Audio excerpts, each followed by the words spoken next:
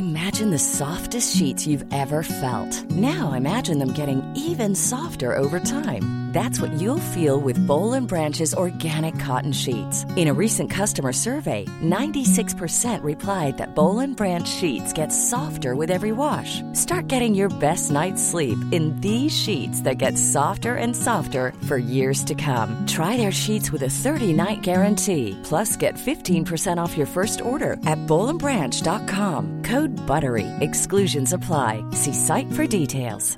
Quality sleep is essential. That's why the Sleep Number Smart Bed is designed for your ever-evolving sleep needs. Need a bed that's firmer or softer on either side? Helps you sleep at a comfortable temperature? Sleep Number Smart Beds let you individualize your comfort, so you sleep better together. J.D. Power ranks Sleep Number number 1 in customer satisfaction with mattresses purchased in-store. And now, save 50% on the Sleep Number Limited Edition Smart Bed for a limited time. For J.D. Power 2023 award information, visit jdpower.com/awards. Only at a Sleep Number store or sleepnumber.com.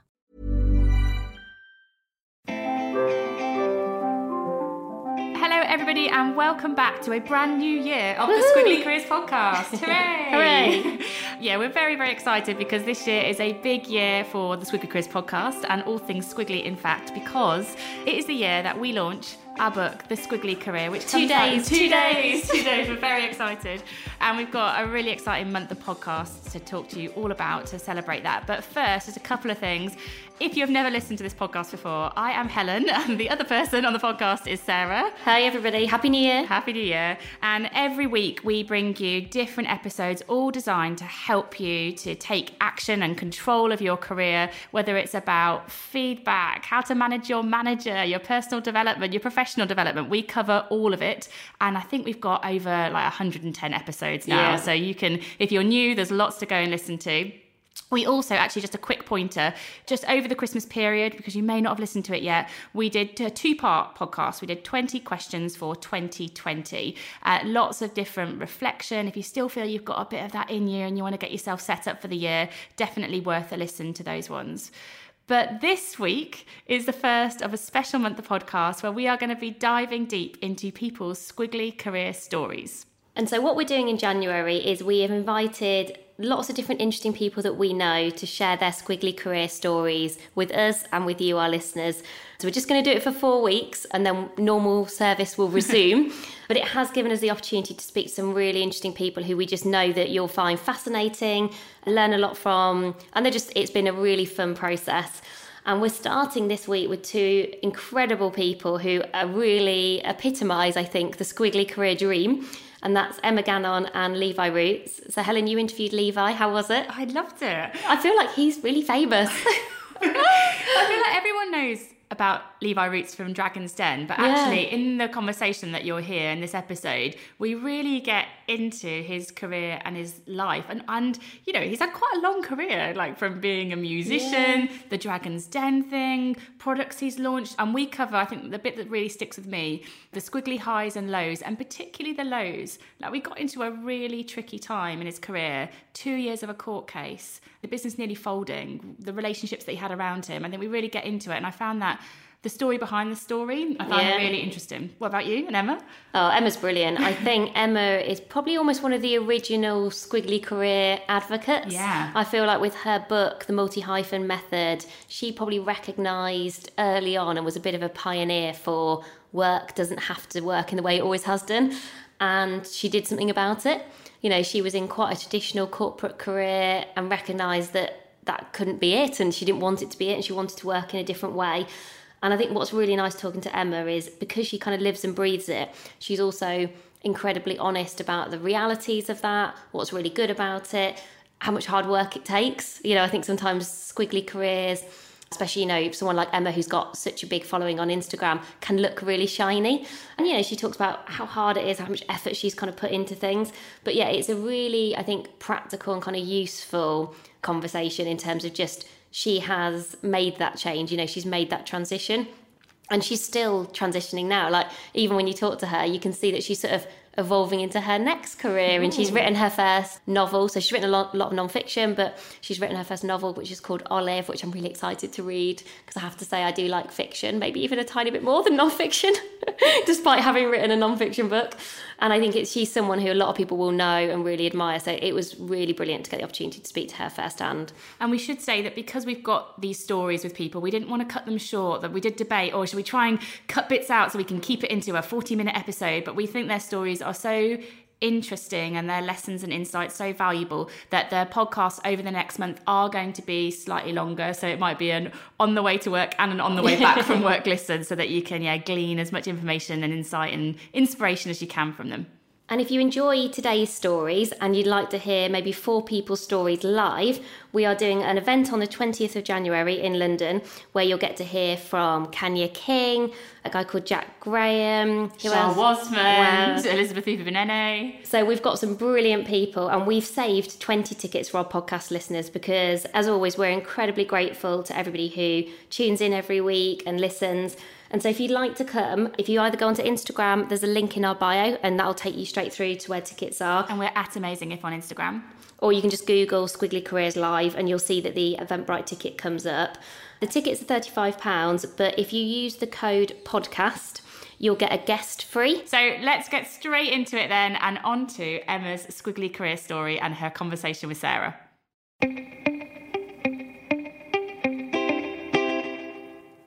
Welcome, Emma. Thank you so much for having me. And I'm so pleased that Emma is here and doing our first Squiggly career story for us for a couple of reasons. Firstly, she is, I think, a real pioneer in this area. Not only has she done this herself, and we'll talk a bit about her story and how she spent her time and how she sort of redesigned and reconfigured her work life to really work for her, but I also think she really inspires other people to do the same. And we know that because actually somebody who works with us, someone called Ria, who helps us with all our social media and design, we interviewed her earlier this year and said, what you're doing, why do you want to work with us? And her answer to that question was, I read the multi-hyphen method and thought, that's it. I'm going to reconfigure my life. I want to become freelance. I want to work with brands I'm really passionate about.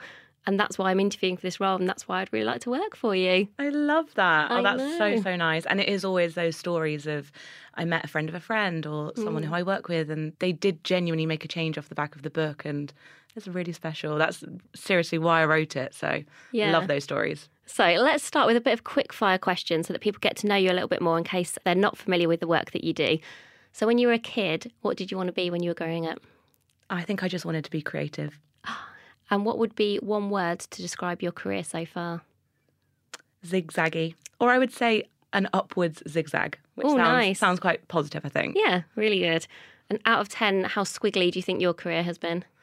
I was thinking about this one and I was going to be like, it's 10. But actually, I think it's more of actually a 5 because it's within the same realm. I wasn't trained as a lawyer and then went to be a doctor and then it was a vet. It's quite in the same camp what I've done. And one person who's really inspired you in your work so far in your career? Got to be Queen Elizabeth Gilbert. She is absolutely up there for me. She's perfect. I love her. And dream job, it may be what you're doing today, but if I was to say to you, right, you've got to work, but that's your only constraint, what do you think you'd be spending your time doing? I feel incredibly lucky because this question reminded me really that I'm genuinely doing what I want to do. And that is so rare and such a privilege. I went to a screening the other day because I'm interviewing one of the actresses and I was like, I'm watching a film at 10 a.m. on a Wednesday. That's so glamorous. And it just was that moment of, because you can still get lost in the day-to-day. Yeah, work is still stressful and I still get annoying emails and I still cry still boring in the toilet. and frustrating Totally, but it's like that whole what would you tell your 15-year-old self question? It's like, oh my God, it just takes you right back to feeling grateful. So on that note then, let's delve into a bit of a week in the life of Emma then at the moment. So when you're not at 10 a.m, very glamorous screenings, what else would you typically be doing in a week at the moment? So I've got quite good now at dedicating a day to a thing because I truly believe that being a multi-hyphenate isn't about multitasking. So it's not about having 17 different tabs open and just changing between jobs and feeling stressed. Monday for me is my desk day. So it's no calls, pretty much no emails, but just what am I doing? Planning the week ahead and really thinking and reading and getting my head together basically. Because after the weekend, I feel like Mondays are really a bit of a horrible day. And then Tuesday, like I'm just straight in basically with podcasting. I probably do about 4 recordings in a day because I try and do them back to back. So I basically I'm done for that's hard work. Done for the month. I know, it's quite intense, but I've done like 200 episodes now, and I feel that I can switch between interviews very quickly, right, which I feel like skill. It's a skill that I've honed. I forget that it's a skill, but like I interviewed the 2 journalists that broke the Harvey Weinstein story, and then I went and interviewed someone else who'd written a novel about a plane crash. So I was like, my brain is trying to do so many flips. The agility there to... Yeah, so that's like a Tuesday. And then anyway, I won't go through my whole week, but I've also just finished writing a novel. So that would be like another day where it would just be novel. And I put an out of office on being like, I've escaped into a book today. So, and I think in your book you talk about almost changing your work and thinking about 90-minute segments. Sometimes actually it's something that we really advocate. Whenever we're running workshops, we won't run any session for more than 90 minutes without having a break. Even if we don't quite finish a session, or if we're like, oh, it's a bit awkward to stop now, we will always say, let's just stop, even if it's for 10-15 minutes, just to pause, let people take a break, just re-energise, reboot a tiny bit. And I noticed in the book you talk about that as well, in terms of going, it's so easy to sit at our desks, almost lose track a bit of time and get really stuck in your inbox or like your big long to-do list. And then you suddenly realise it's been 2.5 hours and you've not even made a cup of tea or had a little bit of a break. Yeah. Now that you're maybe a bit more in control of how you spend your time, are you more conscious of that? Or do you still find that sometimes happens where you're like, actually, I've not taken a break for 3 hours because I've maybe been really absorbed in my writing? Or do you stop and think, no, I'm going to make myself have a break? Yeah, I definitely do the break thing. I set a timer because, like you just said... And that's real practical, the timer. That's a really good idea. I mean, obviously I won't be like, if I'm in the middle of a juicy sentence, I'm going to be like, stop, cut myself off. But no, I really believe in that because I've tested it out over the years, and I feel that if I take more breaks, the work I think is better, but also I can go on for longer because I can just burn out during the day around like 3 or 4 p.m. It's kind of like when I interviewed the Headspace, and it was like the chief science officer, so she had loads of stats, but she was saying that it's kind of similar the way they work, is they will basically take a 10-minute meditation break throughout the day. Oh, nice. And it adds, I think, an hour of productive work into the day. Wow. So giving their employees the freedom to be like, because I think there's still a stigma. If you said to your boss, sorry, Dave, I'm just going off to meditate, it would be like, no, get back to your desk. Whereas actually they're like, go and take as many breaks as you want, because at the end of the day, we're getting more out of you. That's so interesting. So now, I mean, you have this brilliantly multi-hyphened world of writing, broadcasting, podcasting. How does that compare to where you started when you first went into the world of work and the first few years of your career? What were you doing then? Oh my God, it's wildly different when I started out, because there's nothing that different about my entry into the working world. Like, I was definitely conditioned to be like, right, I'm going to go to London, I'm going to get a job, and I need to pay my bills. Yeah. Like, I actually wasn't very adventurous at all in my early 20s. I was like, you get a job and you stick to it. And that's why I didn't leave my job for ages. Like, I had a full-time job for 6 or 7 years, and I had all these side hustles, but I just couldn't let it go that I needed to have a job. Yeah. Like, I think at university, someone had like come into our lecture theatre and basically just been like, there's a recession going on and like 20% of you will get a job. And we were really scaremongers. Yeah. And I don't know whether it was just my university, but it was like constant. And I graduated and I was just like, I'll do anything to get a job. I will do anything. I don't even care. So actually my expectations were incredibly low for myself. But in a way, it's good to have low expectations, then high hopes, and then everything carries on exceeding. So I got an internship. I worked at a PR agency. And it's really funny. I don't know, I feel old now because, I mean, I've just turned 30, but we used to ring journalists on the phone and there would be loads of journalists. And there weren't really any bloggers. Like, it was quite really traditional, just the way we worked. And I remember getting a piece of coverage in the News of the World. And I don't know, it's just weird. I feel like times have changed so much, and one day I'll get to reminisce about that as being really old school. And then bloggers started happening in like 2010. And then I just thought, I'll do that. Because we were paying the invoices of these people. And I was like, well, they're writing. And making money. And making money. And I just, you keep putting 2 and 2 together, I think, and just try it out. And so was there a moment you suddenly thought, how I'm working at the moment isn't working for me, because as you said, it took you worked in a full-time sort of more traditional probably setup and structure for a significant number of years before making that leap. Talk to me about that transition, because that takes, even now where perhaps it's more common for people to work in different ways and there definitely are more freelancers or people setting up by themselves. I still think it takes loads of bravery. Having made that leap myself this year out of kind of bigger corporate structures, there's loads of stuff that holds you back in terms of your identity. Mm-hmm. Like you say, should I have a proper job? I do struggle sometimes to explain. I mean, my boyfriend's an accountant and he's just like, really? Is it a job, Sarah? Like, yeah. Like, are you sure you've actually got a job? And, you just sort of, those conventions have been around for such a long time that actually breaking those conventions is hard. And you've been doing it for a little while now, so it must have felt probably even harder, I guess, when you first did it. So really tell me a bit about that kind of process. Yeah, well, I think that's why I wrote the book. That really was, because I think books come from an emotional place, always. I think they come from a need and a message and just like a connection.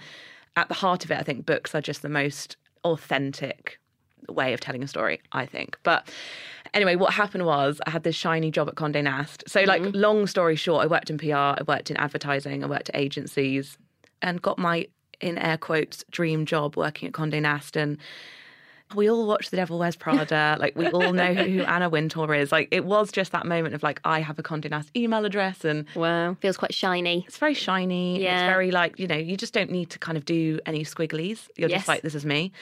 And then what I realised was, unfortunately, the magazine industry isn't what it was in the 90s. We're not drinking champagne, breaking big deals anymore, unfortunately. So I decided it wasn't for me and left the job and genuinely had that identity crisis thing of, if anyone asked me, what do you do? I literally broke into a sweat. Oh, yeah. Because I was like, I don't know.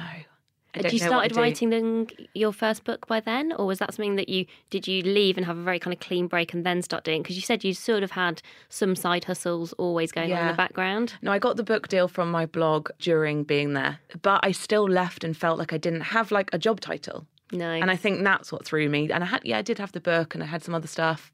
But I just felt like I'd lost my footing. Because even if you've got a book deal, it doesn't mean you're going to get another one.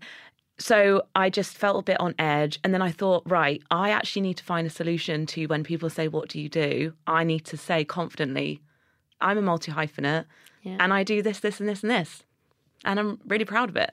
I wrote the book to basically say to people, if you're feeling lost, here's how we can flip it and celebrate actually what we're doing.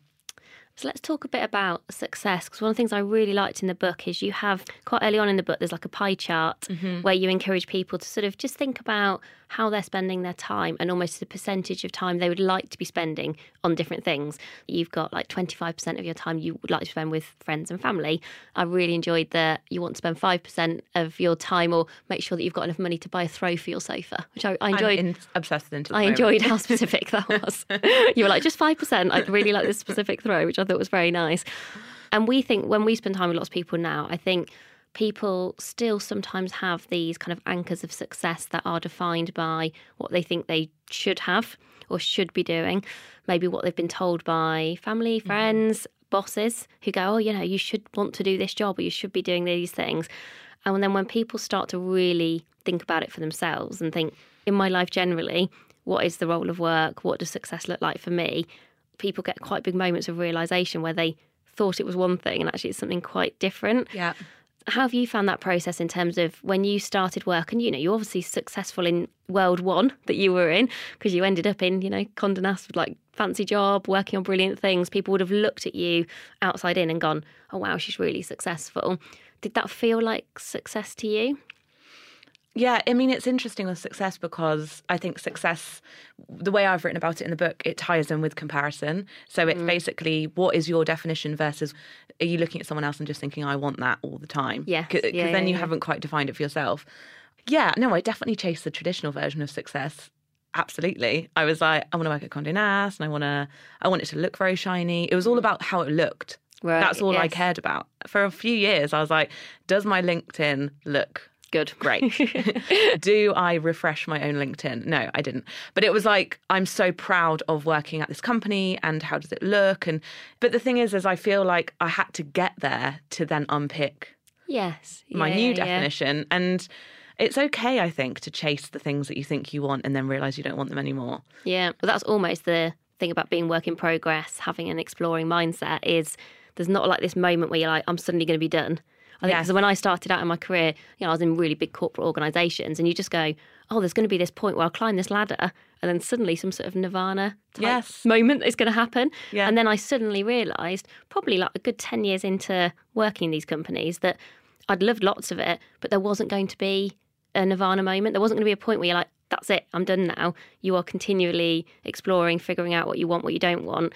And it's okay for those definitions to change. Totally. And it's like that old saying, which is like, it's not what it looks like on the outside, but how it feels in the inside. Oh, yeah, like, how nice. do you feel on a daily basis?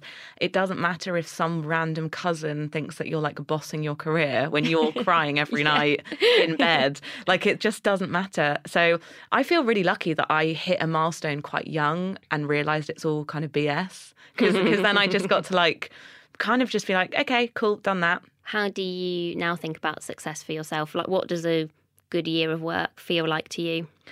Well, I've had a massive shift because I've mentioned it already on this podcast and I keep talking about it, but 30 feels incredible.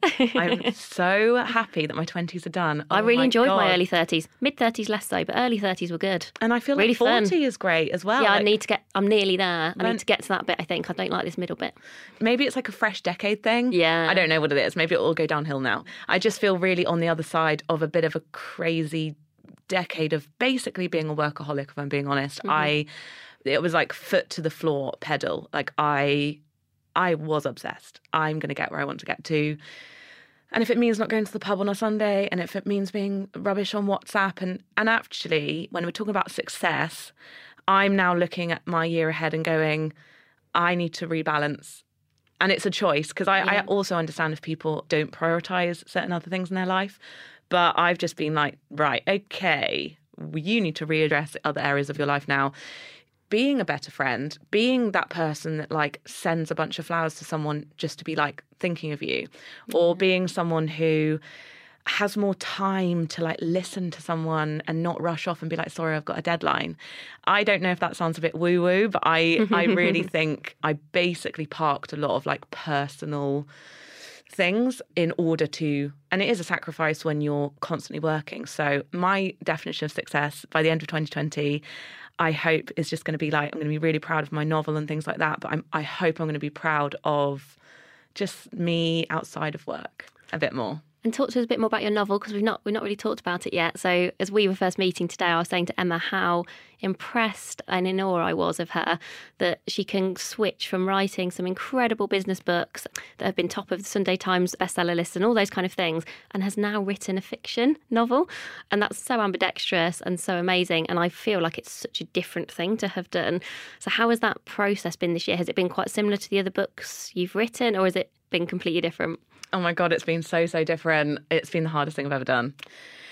It feels good though, because it's when you do something hard, I'll never run a marathon, unfortunately, but I feel like this is the equivalent of like sweat, blood and tears. In words instead. Yeah, and so many redrafts, and like it's literally it's a completely different skill. So I'm basically back to square one again in terms of like my confidence being lower, because I'm not like an expert in this new thing. I'm trying it.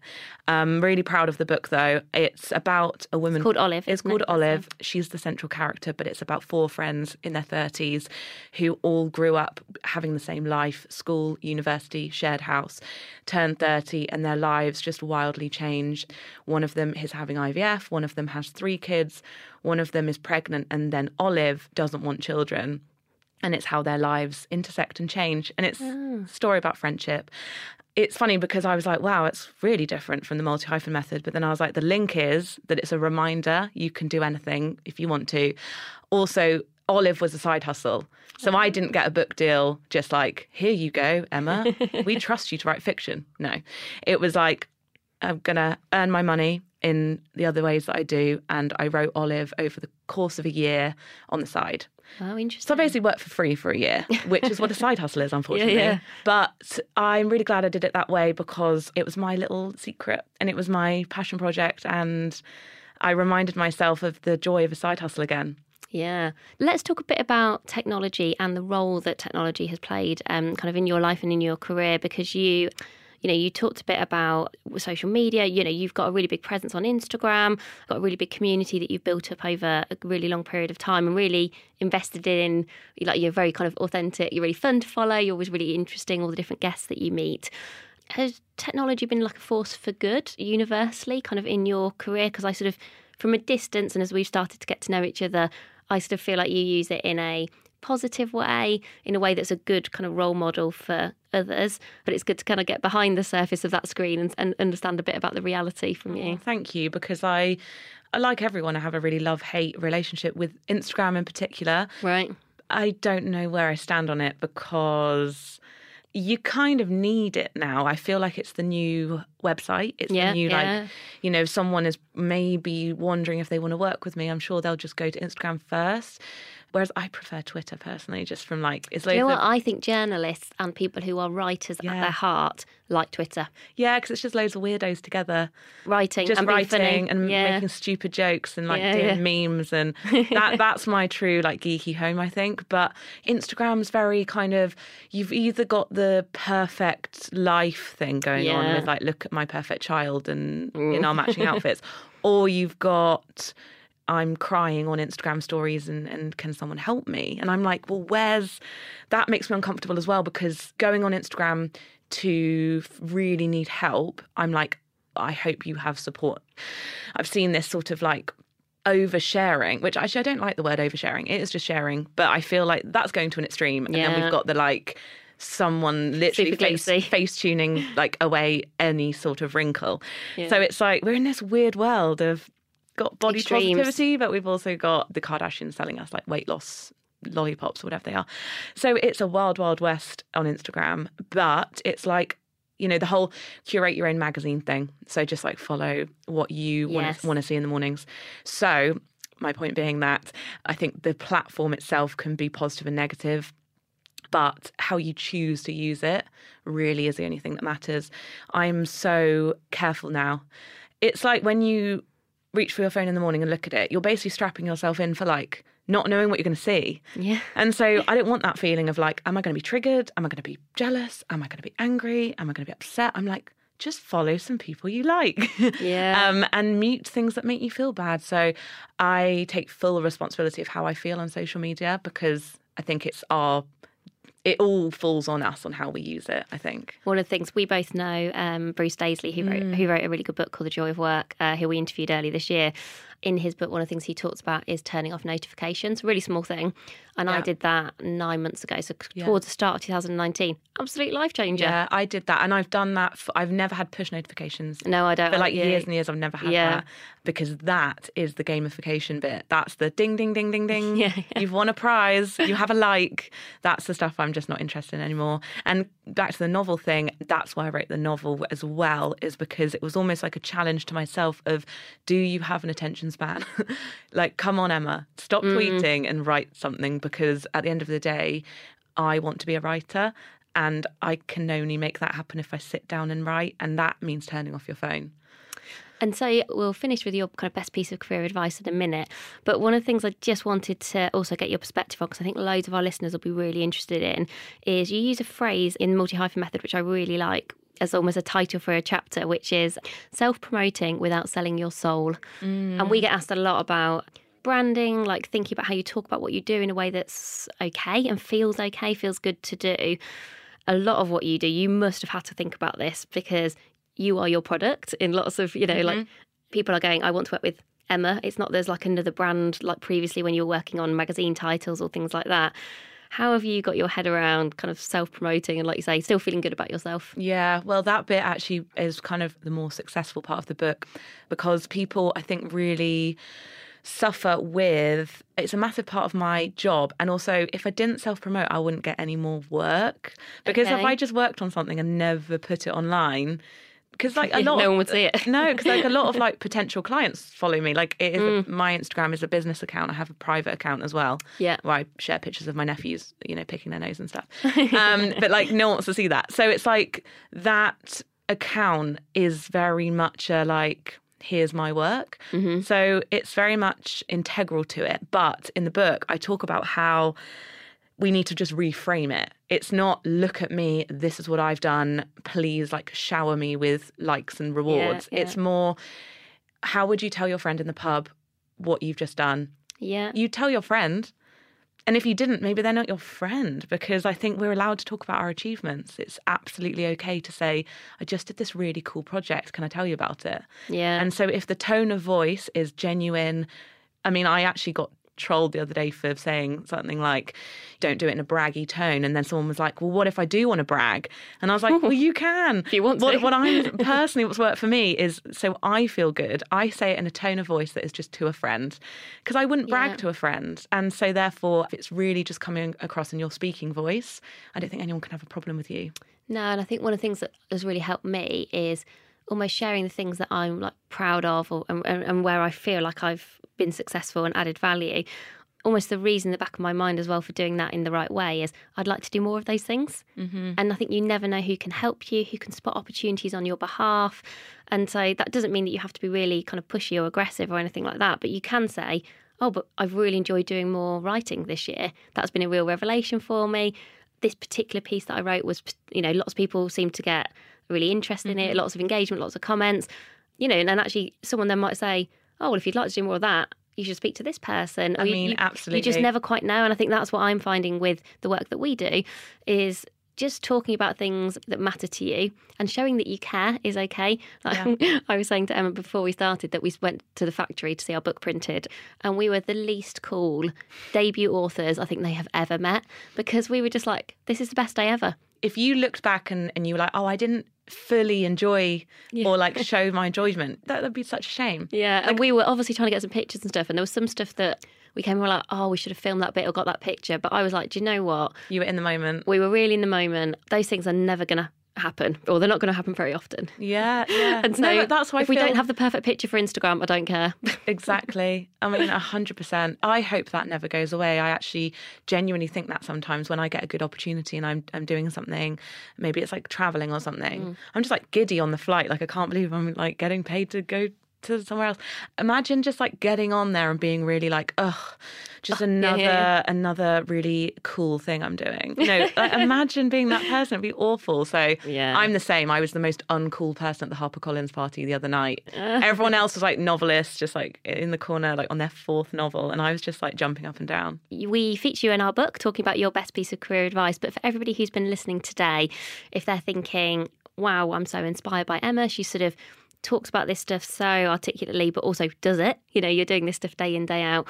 What piece of advice would you give to people now if they're thinking, actually in 2020, I think this is the year that I need to sort of take a bit more ownership and accountability for my career, maybe start to do some of the things that you've done, go through some of that process for themselves? Yeah, I mean, it's hard because over the process of releasing this book, I actually kind of have recoiled slightly from being like someone that gives advice, because I actually feel like, weirdly, the best piece of advice I've ever got is like, don't really listen to anyone else. Figure it out for yourself. Like, read all the books and be inspired, but take it and change it and make it yours. Yeah. And I highlight stuff in books, and it might be like not quite right, but at the essence of it has helped me make a decision. Or so basically, kind of do a bit of a DIY project on your own advice. Like, follow your gut. Don't try and copy and paste someone else's career path, because it just doesn't work. Yeah. What's worked for me will not work for you. What's worked for someone else never would have worked for me. So forget the whole, like, if you're going to go to a panel and listen to someone's career story, great, but don't be like, right, that's what I have to do. Yeah. That's what I truly believe. Do you know what that also really echoes? We spoke to Dame Stephanie Shirley earlier this year. Oh my God, she's amazing. Yeah, she was incredible. And one of the things that she said is most people shouldn't be entrepreneurs. And I really liked it. She was just very clear. She was like, most people should not start their own company, should not run their own companies, but for lots and lots of reasons. But, sometimes there's these perceptions, aren't there, of like there are certain things that are like better somehow, or that we should all really want to do. Well, we're in this entrepreneurial, like glamorized, romanticized, glorified. It's like must be on the hustle. It's like it's not for everyone. No, and if they saw us doing invoices at like 10 o'clock at night, it might be less glamorous, I think. Yes, it really is. Which is basically what I was doing last night. So yeah, totally. But I would say, which is in line with that, is, not everyone is entrepreneurial or should be or can be, but I think everyone is creative. I agree. And I just think even if you bought a lovely vase and you've just put some really nice flowers in it and you've made it look nice, you're a creative person. And I think if you feel like someone told you weren't, or you have a corporate job so therefore you can't be, it's like you are, because you're a human being and we are creative people by nature. So if you feel like there's something you want to do on the side, go and do it. Yeah, I think if you're doing it for the right reasons, you will never regret it. It's the best things I've ever done, whether it's work or life, actually generally have all come from like fun little passion projects, I think. Yeah. So Emma, thank you so much for joining us. Just as a reminder for people, I know lots of our listeners will already be really big fans, but they can listen to your podcast, Control Alt Delete, which is on every podcast platform, I'm guessing. Pretty much. They can still get your book, The Multi-Hyphen Method, from everywhere where you can buy books, and they can pre-order Olive now. Anything else in terms of anywhere else they can find you? On Instagram, obviously. Yes, on Instagram, I'm just Emma Gannon UK, and Twitter, Emma Gannon. And if you have any American listeners, I don't know if you do, maybe you do, Global, Squiggly Careers Global. The Multi-Hyphen Method is actually coming out in America in April. Well, that's and exciting. So if anyone over there wants a copy, because it's slightly different, you can get it then. Brilliant. Thank you so much. Thank It's been you. really interesting to hear your story today. You too. Thank you so much. How would you like to look 5 years younger? In a clinical study, people that had volume added with Juvederm Voluma XC in the cheeks perceived themselves as looking 5 years younger at 6 months after treatment. Look younger, feel like you. Add volume for lift and contour in the cheeks with Juvederm Voluma XC. Reverse signs of aging by adding volume to smooth laugh lines with Juvederm Volure XC. For important safety information and to find a licensed specialist, visit Juvederm.com. That's JUVEDERM.com. Not for people with severe allergic reactions, allergies to lidocaine, or the proteins used in Juvederm. Common side effects include injection site redness, swelling, pain, tenderness, firmness, lumps, bumps, bruising, discoloration, or itching. There's a risk of unintentional injection into a blood vessel, which can cause vision abnormalities, blindness, stroke, temporary scabs, or scarring. Talk to a licensed specialist to find out if it's right for you.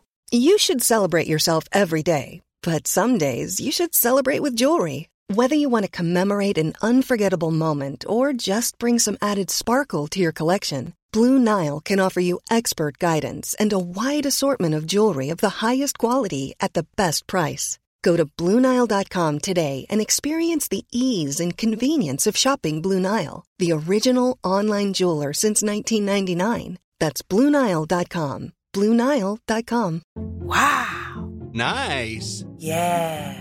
What you're hearing are the sounds of people everywhere putting on Bombas socks, underwear, and T-shirts made from absurdly soft materials that feel like plush clouds. Yeah, that plush. And the best part? For every item you purchase, Bombas donates another to someone facing homelessness. Bombas. Big comfort for everyone. Go to bombas.com/ACAST and use code ACAST for 20% off your first purchase. That's bombas.com/ACAST. Code ACAST.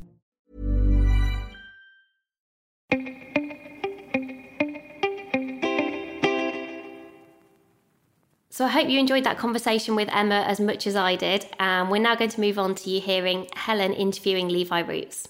Welcome to Squiggly Careers podcast, Levi Roots. Respect. Thank you. So first question then. Levi Roots is a really unique name. Have you ever met another You sound like Theopathitis. When I was on Dragons Den many years ago. That was his first words to me. Levi Roots, what a wonderful name. Is that your real name? It is. It's such a great name. Well, I remember when I started, I wanted to be on the stage when I was in school. I knew that you had to have a cool name because I was listening to a lot of reggae when I was a kid, and you had names like Bob Marley and Wailers and Peter Tosh, and these names sound really exotic and cool. And my father had given me this really stupid name of a Scottish warlord. What was the warlord? Keith Graham. Okay. The Graham clan. I don't know where they've got that from. And why did he give that name to a Caribbean kid?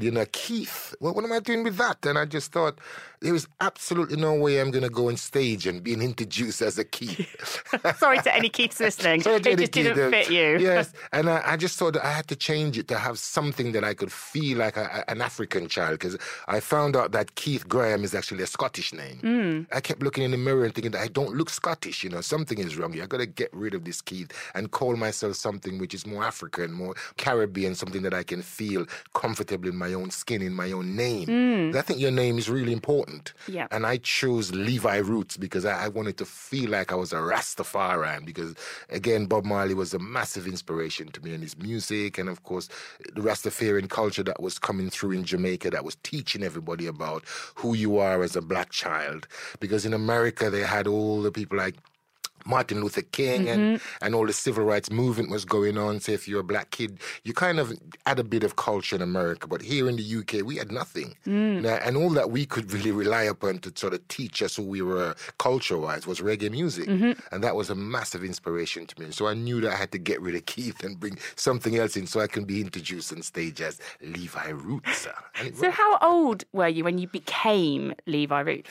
Just before I left school, I was about 15. I left school at 16, and it was then I was there just pondering, how am I going to get involved in the music? What should I be? How should I be called? And I'm just trying to find myself, and it's very difficult. I mean, now kids have Black History Month, and if you're a kid struggling with identity, especially if you're a black kid, nowadays you're in school and Black History Month comes around, lots of speakers come through because I'm now one of these speakers that go to schools and chat to kids about history and about culture and that.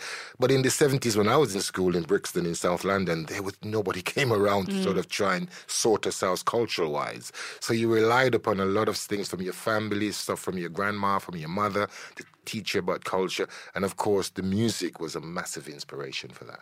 Sounds like you had quite a strong family system. You mentioned grandparents and the parents. What did they tell you like a good career? What did they say you should go and do for work? Well, I think most of the influences came through Christianity. Because, I'm a Jamaican-born, a Caribbean-born, and of course, your parents are influenced by the church. And I grew up in the church, in the Baptist church. In some ways, it kind of straightened out your life in certain ways, because the things that your grandmother and your mom is saying and your dad is saying to you is all things that are inspired by the Bible, and it's not bad words. I mean, not everybody will sort of think that way inclined, but for me and my teaching, was all through biblical type teaching. So I think it kind of helped me in my later life to be able to look at things in a more open way and in a more fashion that I think will help me when I eventually came to the UK. How to behave, how to be around people. And I learned that all through being in the church. So it was really a valuable, I didn't grow up to be a pastor. As a matter of fact, I grew up to be a Rastafari, which is far removed from the church where my grandma and my mom was. But I do think those teachings that they taught me in those early days, those biblical teachings, has helped me in my later life. And so did they expect you to go and a traditional office job, a 9-to-5 thing? Or Well, that's why my father called me Keith Graham, because he was thinking that, as all parents did back then, it's lawyers, doctors, accountants and all that kind of stuff. But I had a different vision. I wanted music in my early days, and then later on I wanted to merge my grandmother's recipes and food and put that with the music together. And I think that's how I became successful, is merging my two passions together. But the passions existed independently, so you didn't have this grand vision of, at some point, I'm going to be a musician first, and then I'm going to do it. Did it evolve over time? It did indeed. You never plan it correctly, because the elements have different plans for you. I think the best way you can is be in the straight and narrow, so when your time comes, you're ready to move either way. And I was very flexible when I was growing up. I didn't think one way that it's got to be the music, it has to be the stage. I thought that was just a plan for something else later on. But I followed my vision, because when the time came when the music wasn't working for me, when I wasn't getting on top of the pops and I didn't have the big hits that I thought I deserved to get, it was the time that I had to really admit, and that was the most difficult thing, when you have a passion and you've got to admit that perhaps you're not as good as you thought you was at that, and you had to make some kind of changes. But I wasn't getting the successes, and I knew that I had to make a change, and this is when I thought, plan B is the food. But I didn't want to put the music down completely, so what I did was just merge the two together. But it was that admittance that maybe I didn't get the big hits because I'm not good enough. But putting these two together, then maybe that's my route where I want to get to. So was there a trigger, for that moment of realisation where you went, I think I need to pivot a bit? Did something specific happen, or did you just go, it's another failure on another failure, or if that's how you saw it? Well, like most things, relationships has a lot to do with it. And I had a relationship that I was really in love with somebody at the time, but I think that maybe we weren't supposed to be at the time. I don't know, but we broke up, and I went into a stage of complete downward spiral. And from being on the stage and playing football with Bob Marley, singing Happy Birthday to Nelson Mandela, and doing all these cool things, to being a delivery driver. Because my relationship failed and the music was not, and here I was now driving around delivering parcels and thinking to myself, this is not me. I've got to get out of this and get back to my passions. But that was the wake up of a breakup of a relationship, and then having to really change my life. But instead of keep going down spirally, I did do the job, because you've got to be able to change your life and do something else. I think sometimes when people think that if they're not going the right way, you spiral down and you spiral down until it gets impossible to come back up. But I think maybe it's the Christianity in me that said to me that, Levi, you've got to get up and do something. And I did the driving job, which wasn't the fabulous life that I was having couple of years before that, on stage, touring around the world, being a MOBO-nominated artist. I was driving around in a van. But it did bring things to me closer, that I had to make that change. And it was through that I found myself doing the sauce and merging the music and the food together. And it feels like one of the things that helped you to that tipping point of, do I go down and down, or do I pivot and do something else? You said to yourself that this just isn't me. Like, you've got such a strong sense of self. Like, you had it at 16, this strong identity. Again, it was through the teachings of my parents. It was through that Christianity, that Rastafari thing, because I think it was my way of holding on to something by having something spiritual. I grew up as a Rasta young kid in Brixton, and all my friends were not bad boys, Rastas are more of a laid-back type of guys, You music and you reading the Bible and you chanting and you do all sorts of stuff. And I think that's really helped me when things, wasn't going for me, my upbringing. And I kind of held on to that and hoping that a change would come.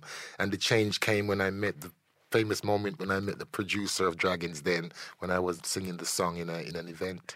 And so how hard was actually going to that pivot? So moving through to that moment where you've kind of gone, okay, I don't think this music thing is going to be everything I want it to be. I don't want to spiral down and down. I've got a strong sense of self. I'm going to go do this food thing. And then the kind of moment when you're on Dragon's Den, you're pitching, and everything that followed there in creating that business and scaling that business. How hard was that? Because how much did you know about the food industry and packaging and commercials of food? Absolutely nothing. I do think it's that passion that drove me. I wanted to do something better for myself and for my family. At the time, I had 6 kids at the time. Mm-hmm. Well, it was 7, but my one lived in America. And having 6 children and wanting to do better for them and realizing that I couldn't because of what I was doing, I had to do a change. And it was because of that I realized that I'm now going to do my grandma sauce because the music has failed me.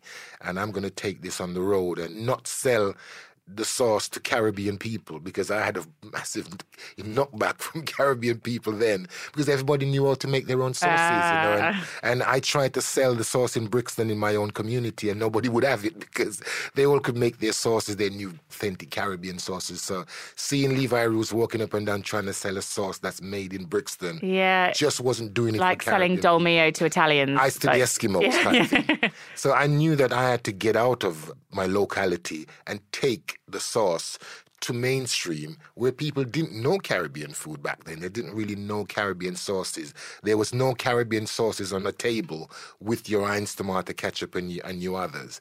So I wanted to be one of the first. So we decided that to take the sauce to anywhere in the UK that had Shire at the end of the name.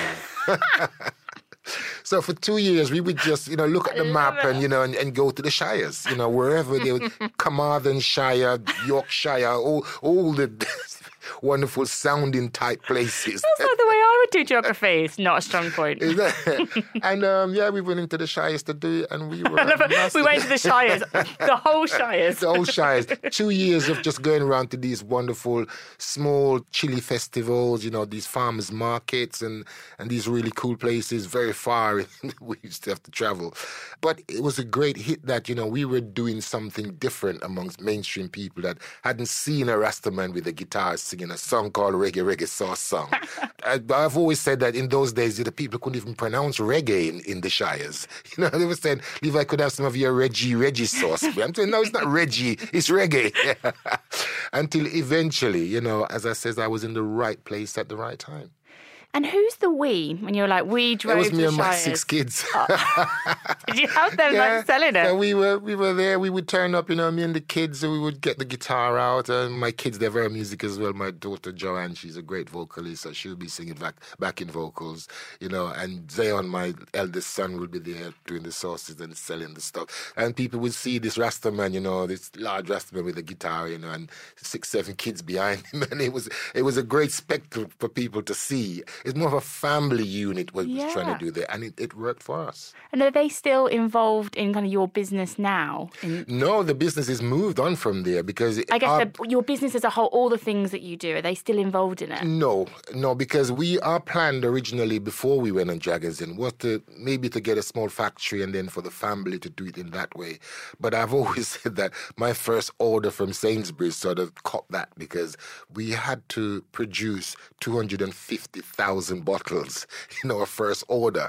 So there was no chance for us to build a small factory and sort of move, and that would have taken years. So what we had to do instantly to sort of fill the order from Sainsbury's was to do outsourcing. Mm-hmm. So we are now an outsourced brand, you know. The only thing that's valuable for us is the Levi Roots brand. So we issued that to companies to be able to do our biddings, basically. So we don't have, you know, lots of people working for us and the family toiling away everything. You have the just brand. Relaxing and you just have the brand, and whatever we want to do, we just, you know, look for the biggest licensees to be able to say, hey, do you want to do some Levi Roots ice cream? Do you want to do some Levi Roots range of drinks, some patties or whatever? And we're lucky that the brand, you know, is really an important one, and these massive companies will always want to work with us. So the success of the business and the sauce and then the different products, that gave you platforms to do other things that you're interested in. So write books, open a restaurant. Absolutely. Like lots and lots of different things. In all of this time, like going from musician to the business when it was yours to the business growing and selling that business and having the license,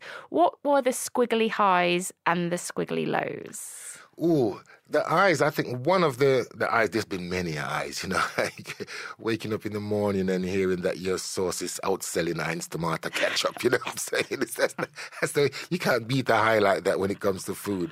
But one of the eyes is a little bit more subtler. It's being able to take my mom on holidays. Some fantastic holidays to Jamaica where she hadn't been back for many years, and she always supported me when I was struggling, you know, throughout my music career and even when we started with the brand. And, you know, with my success on Dragons Den, the best thing is just remembering the smiles on my mom's face when I could be able to take her on a slap-up holiday back to Jamaica and travel first class and just really give her, you know, the moments of her life. I think that smile on my mom's face will live with me forever. Was she really proud? Absolutely. You know, I was the youngest son, and I was the one that always seems like never going to make it because I became a Rasta, the only Rasta in the family. I was singing reggae. My brother was an engineer and electrician, and my sister went to university and everyone. And there I was, you know, the only person that people thought that, you know, Levi, you know, you sure?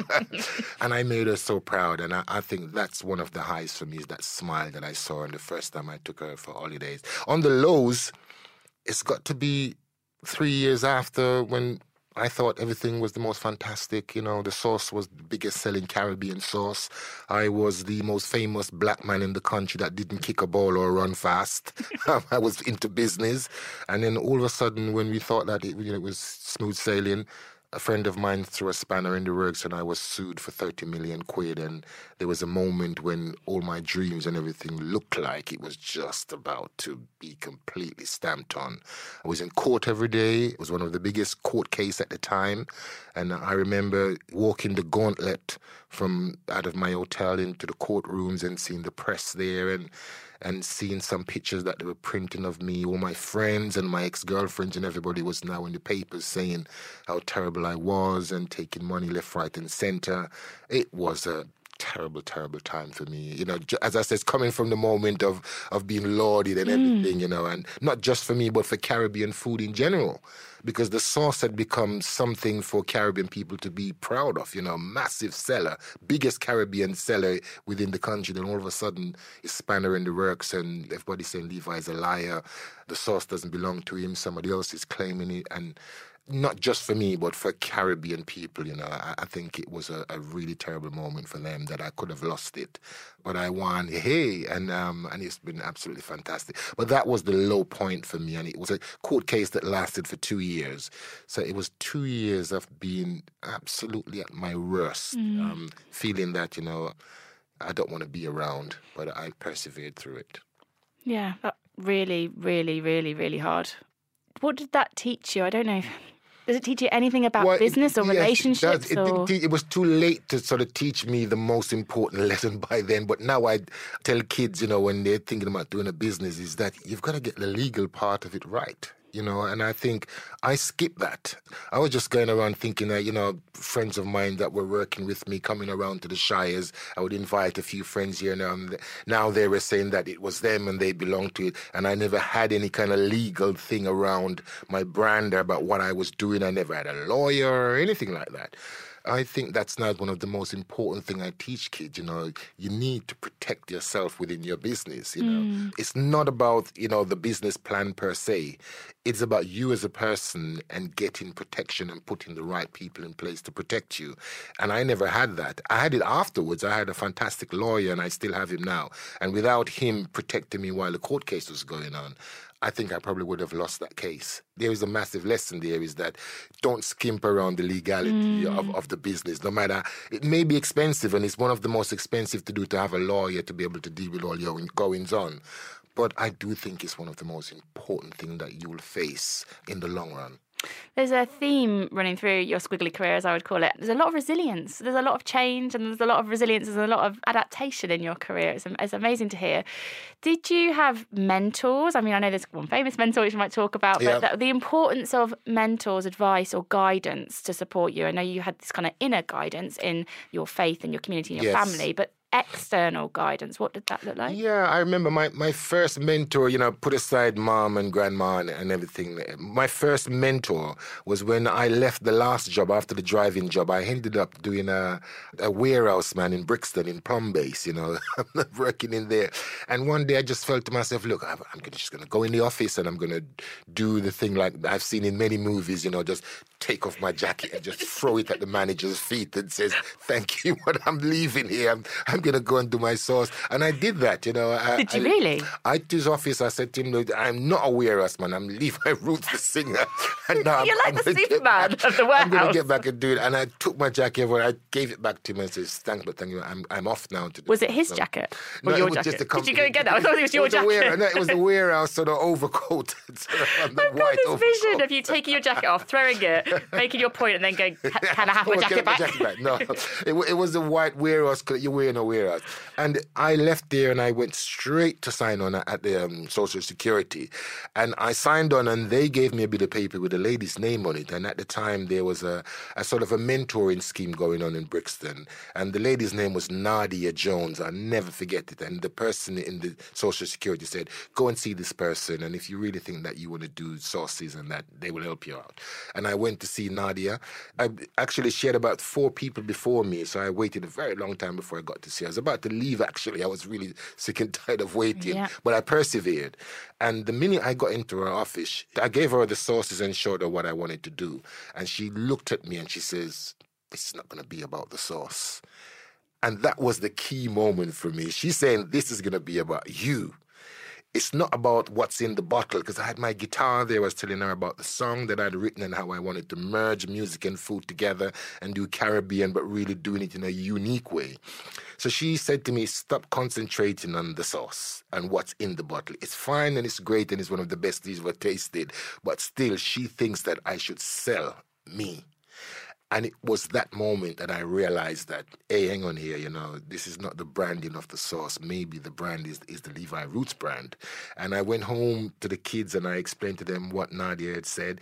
And that's when we started to put me more up front. It wasn't that just saying, let's sell the sauce and go on about that. But I was selling my story. I was selling my lifestyle. I was selling Caribbean. I was selling my grandmother's story and everything in the Shire. So, we had changed the game for somebody who was selling the sauce. So I would say that was my first mentor, somebody really giving me an insight into who I am that I didn't really realize, that I could do cooking and TV at the same time and sing and everything. So when my moment did come after Dragon's Den and BBC gave me my series, I didn't know how I was going to do it because one of the producers said to me, can you cook and talk at the same time? And I just kind of said, oh, give me a go and I'll see what I can do. And it's like, I took to it, just like how it is because of what Nadia had said. It is about you and your music and your performances on stage for many years. Even when I got in front of the Dragons with the guitar, she said to me, don't see them as 5 white millionaires that be able to change your life. See them as 5,000 people in front of you as you normally perform when you're on tour or when you're doing shows. Perform to them. Not perform like you're doing a pitch of the sauce.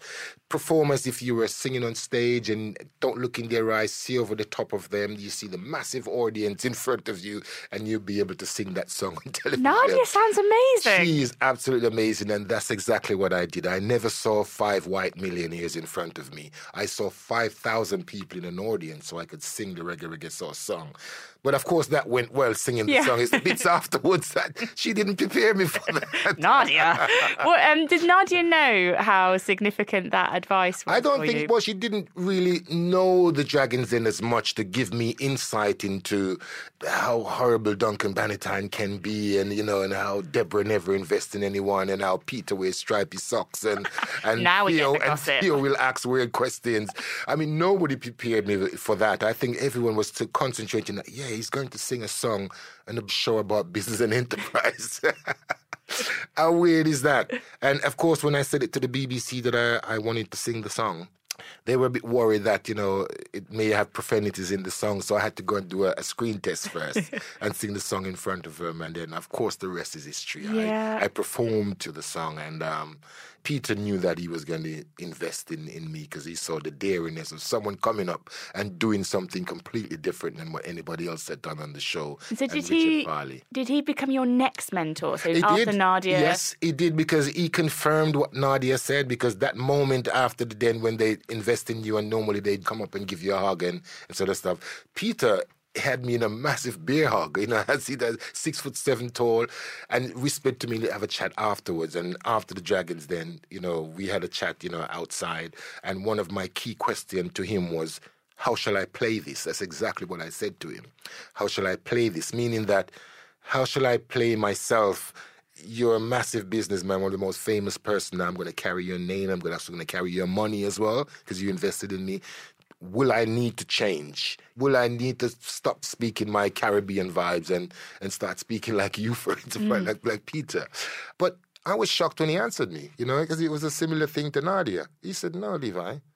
It's simple as that. And again, that was a signature for me to feel fine that, it's fine for me to put music in your food. It's fine for me to be singing this song and it's fine to sell a product that's based around my culture. Because I thought Peter would have said, change the colors on the brand. The colors is green, gold, and red. It's a Rastafarian color because I tap back into my teachings. And of course, there's a Rastaman on the brand as well too. The sauce is called Reggae Sauce. The strapline is put some music in your food. And I thought Peter would have probably said, come on, Levi, if you're going to sell this to mainstream, you're going to perhaps call it Levi's grandmother's hot Scotch bonnet pepper sauce or something like that. But no, he said, Reggae Sauce, fantastic. He says the brand is not the sauce, the brand is you. And again, it confirmed what Nadia said. And it just gave me the power now to really believe in the fact that I was doing something right, that I am capable of doing something fantastic. As my mom had said, because she was the only person that really believed in me before Nadia. I'm not sure Keith Graham sauce would have had the same effect, though. I think probably with your talents, you probably could have sold Keith Graham sauce as well. So mentoring for you, those people people, that Nadia and Peter, it helped to give you the confidence that you already had everything that they were saying. They just gave you the confidence and a way of focusing it. Have you since become a mentor to other people? Yeah, I mean, it's been absolutely amazing. I don't know how it's come around that way, but I think just after the Den, I started to get invited to these schools, hundreds of schools around the country, these young people that were buying the product or saying to Mom, can you get Levi sauces? And for me, it was just a wonderful thing to see young people doing dissertations about the Levi Roots brand in universities and colleges. I'm getting messages from so many young people who want mentorship and that sort of stuff. So I've become a sort of a mentor for everyone that buys the product, that writes to me and send messages on the website, and I try to get around as much. My school visits have become really popular. At one stage, we had something called the School of Life tour that I was just going around the UK doing, around the Shires again. Around the Shires again, back there. And now I added prisons in there as well too, because that was a massive hit for me, because I knew that I had to do something for similar people like myself who maybe are in a position and thinking that there is no chance for them, because at one stage I was at Her Majesty's pleasure.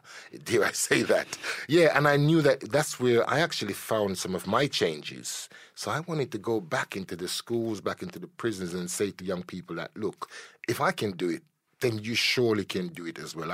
I never had half of the talent that I thought you had to become an entrepreneur. But I learned that along the way by having a few people in place to be able to sort of mentor me and help me to do that.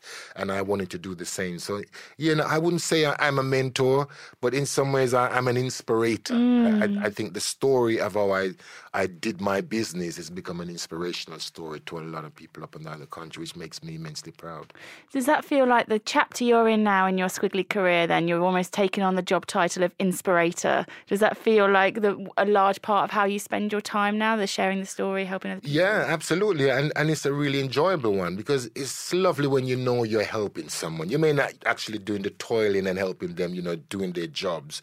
But I think in their head, you're there. And for me, that is the greatest thing that you can do is being in someone's head when they're ready to do something and they're thinking of, how do I get over this bridge?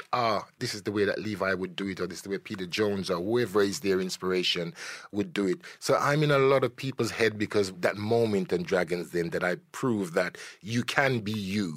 Because that is one of my greatest messages, that be you, be yourself, but be the best of you. And being the best of you, meaning that you've got to learn how to do that. Being you comes natural. I think sometimes we make it slip, but if we're aware, we are ourselves. But to become the best of you, you have to bring a few more people in to be able to do that. And now, I have one of the most fantastic, Peter Jones, to be able to make me the best of me. And I think I finally got there now. That's such an amazing way to end the conversation. I was going to ask what's your advice for people listening, but I think that be you, be the best of you is brilliant. And I would like to say that you are not just in my mind because of a moment on Dragon's Den. You will stay in my mind because I think your career demonstrates resilience and self-awareness and being able to listen and adapt and learn and tap into your you-ness. I think it's much, much more. I think your story and your inspiration and your message to other people is much, much more than that moment. It's the ups and the downs and all the squiggles in between. I think it's amazing. Thank you so much for sharing your Squiggly career story with us. Respect.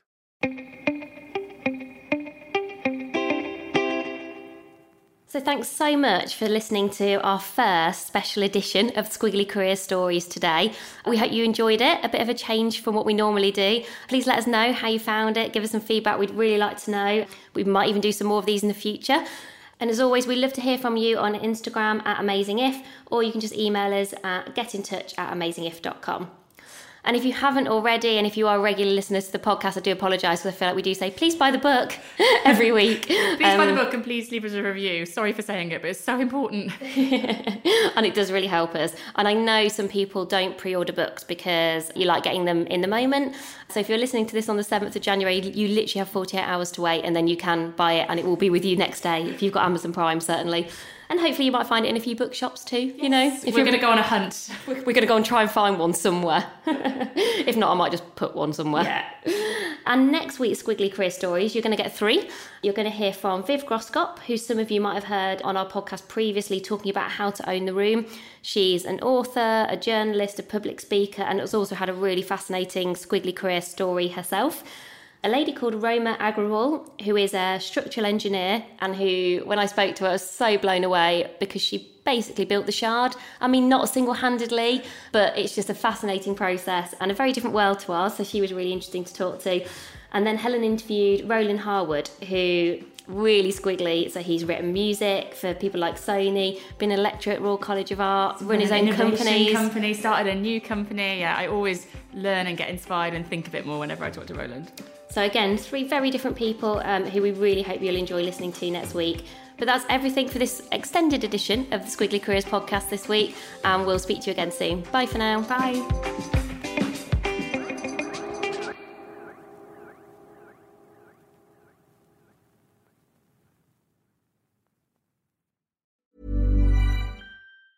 Hey folks, I'm Mark Maron from the WTF Podcast, and this episode is brought to you by Kleenex Ultra Soft Tissues, your ally to help tackle your allergy symptoms this season. I love the change of seasons, but nobody loves pollen and all those other things floating in the air that make you sneeze during this nice weather. Kleenex Ultra Soft Tissues are hypoallergenic and allergist approved, so fight back against watery eyes and runny noses without worrying about irritating your skin. For this allergy season, grab Kleenex and face allergies head on. Planning for your next trip? Elevate your travel style with Quince. Quince has all the jet-setting essentials you'll want for your next getaway, like European linen, premium luggage options, buttery soft Italian leather bags, and so much more. And it's all priced at 50 to 80% less than similar brands. Plus, Quince only works with factories that use safe and ethical manufacturing practices. Pack your bags with high-quality essentials you'll be wearing for vacations to come with Quince. Go to quince.com/trip for free shipping and 365-day returns.